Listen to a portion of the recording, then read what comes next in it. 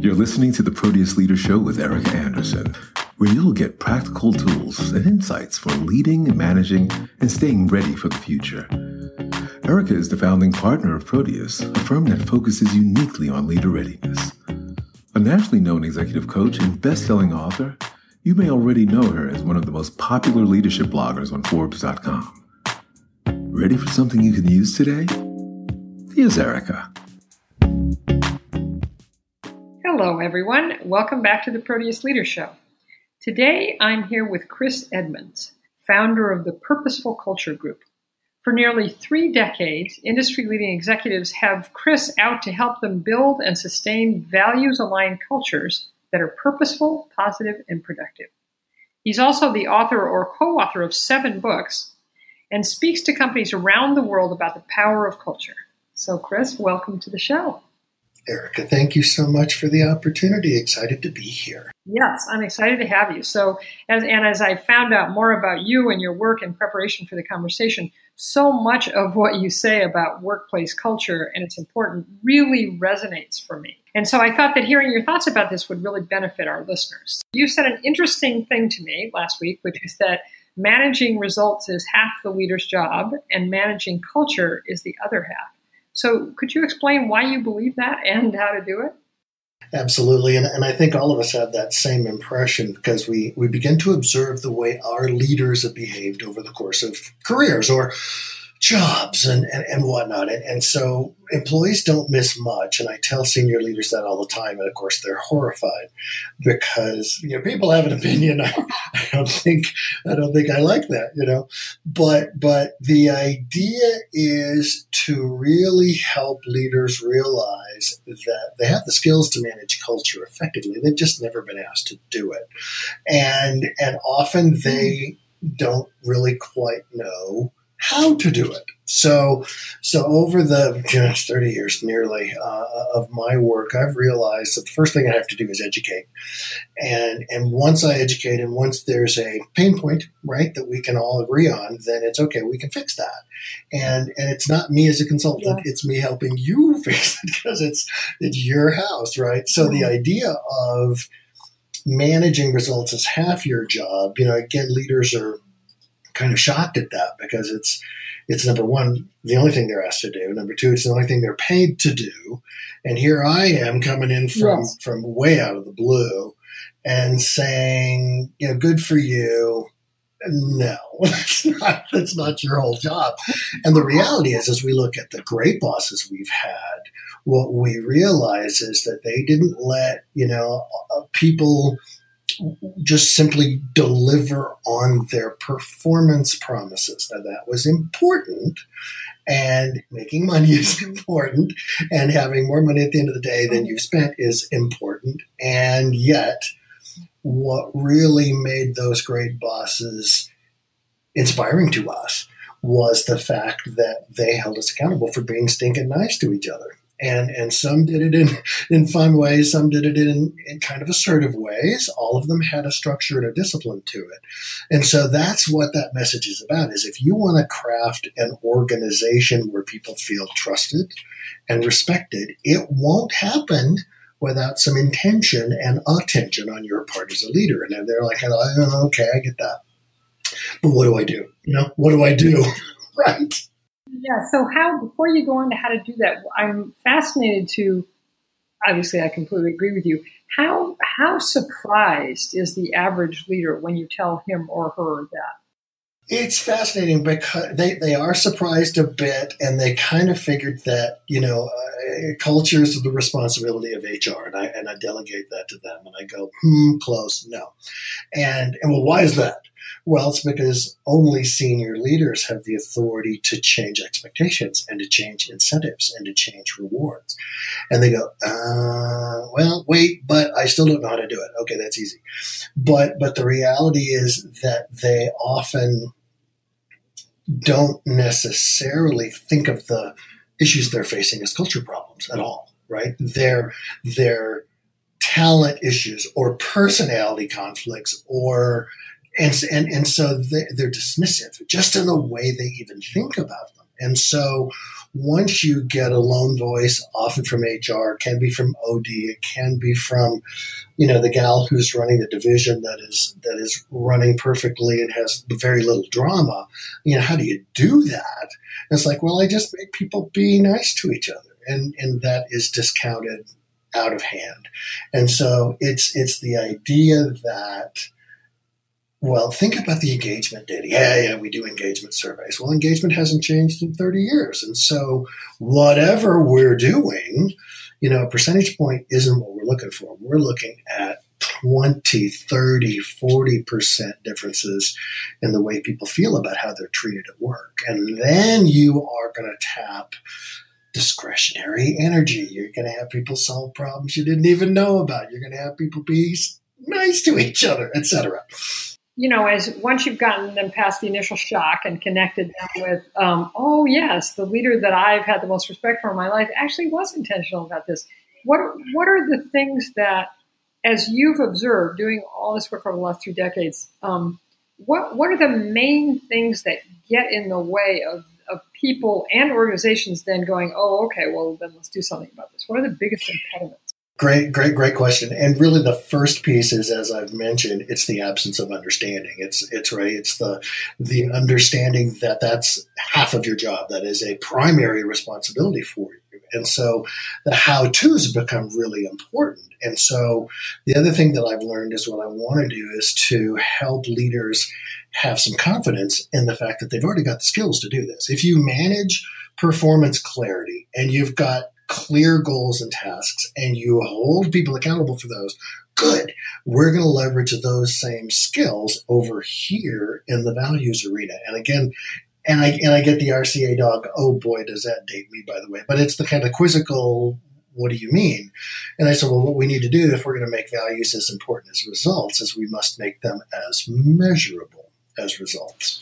And so my approach in the Culture Engine book is about crafting an organizational constitution. And that language, everyone nods their heads at this. Oh, I get it, a constitution. I said, if I'm working in Europe, I'll use Magna Carta, right? It's still the same foundational piece, which is you actually have to be extremely explicit about what you expect.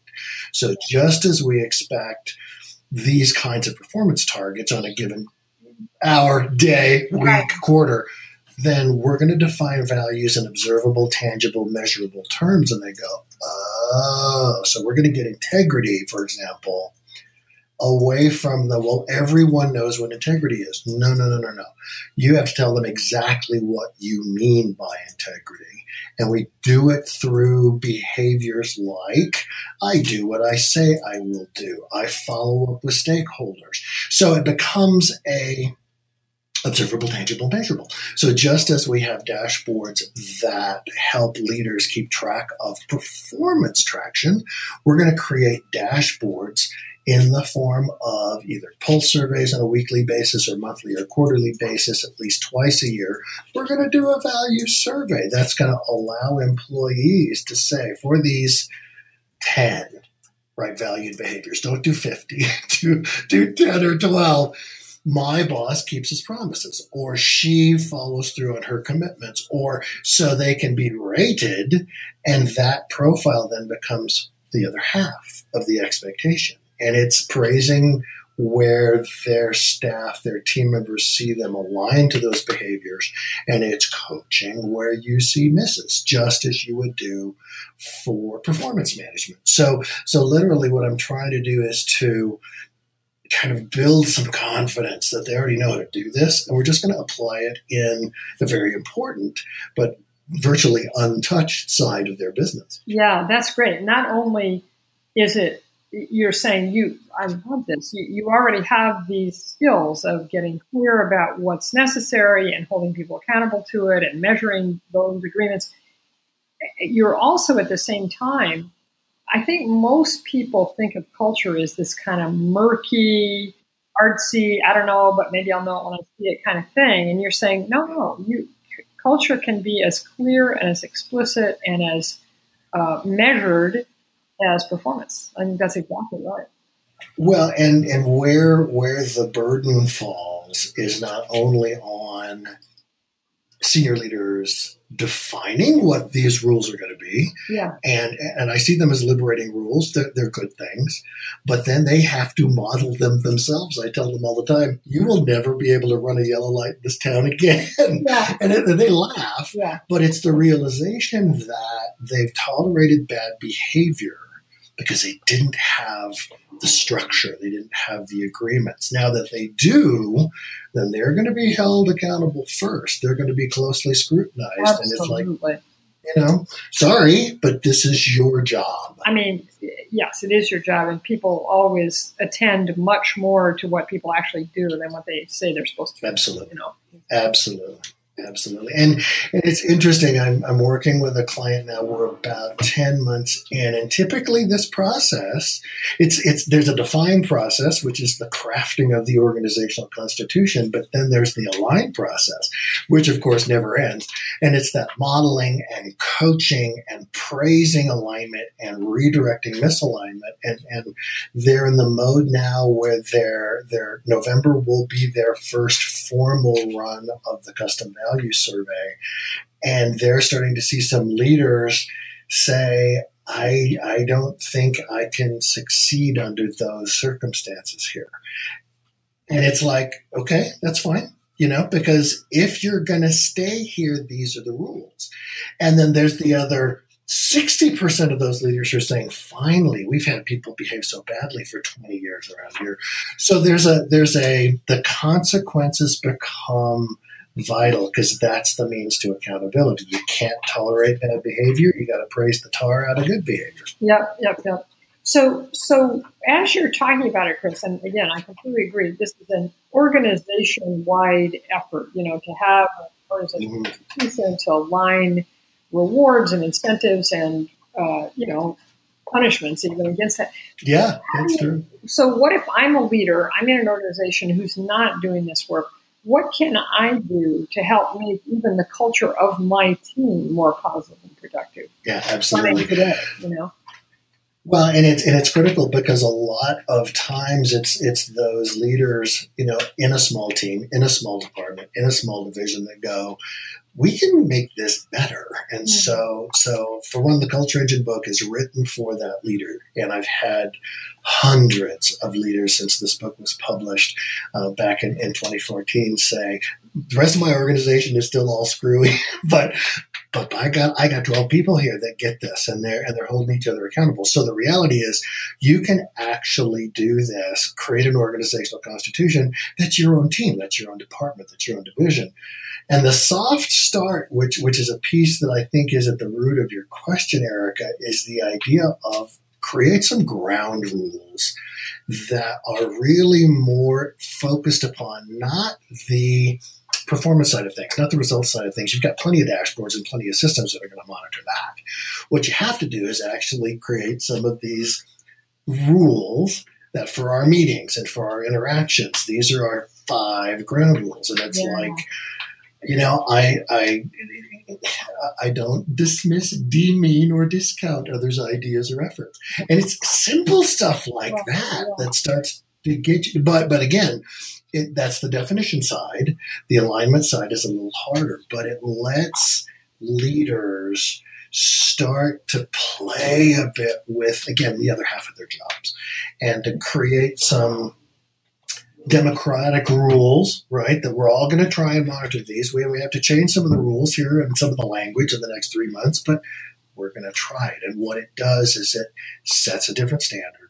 It again puts them on the pedestal to be scrutinized. Yeah. But if they can build some let's just call it credibility for it, yes. And others are going to go, oh, yeah, this makes sense. Some credibility and some momentum in that direction. I love that. We often do that with clients, kind of like what are the road rules? What are the rules of engagement? And one that I love, and I'm convinced that if people had this as a road rule, about 2/3 of our problems would go away, is when I have an issue with someone, I will go to them directly versus going to third parties. Exactly. Right? Exactly. And we're both responsible for making it different, making it better. They may not have intended to, blow that up, but we can follow this up because I'm going to be working with this guy, gal, for years. Yes. Yeah. Oh, this is so great. Really just wonderful food for thought and action. And listeners, you can find out more about Chris and his work at www.drivingresultsthroughculture.com and his latest book, Culture Engine. And I feel like we just scratched the surface here, so I hope people do go to those resources. And also, listeners, if you'd like to find out more about how we at Proteus help leaders build better cultures, which is very aligned with what Chris is saying, just go to proteusleader.com and choose the company culture topic. Thank you so much for being with us today, Chris. Erika, thank you so much for the opportunity. Just enjoyed, again, after all these years of supporting each other in social media, we get voice to voice finally. Yes, it's great. And so listeners, until next time, here's to creating the life you truly want. We hope you're feeling better equipped to create the career, the business, and the life you want. For more insights and tools for leadership and management, join us at proteusleader.com. Have an excellent day, and thanks for listening.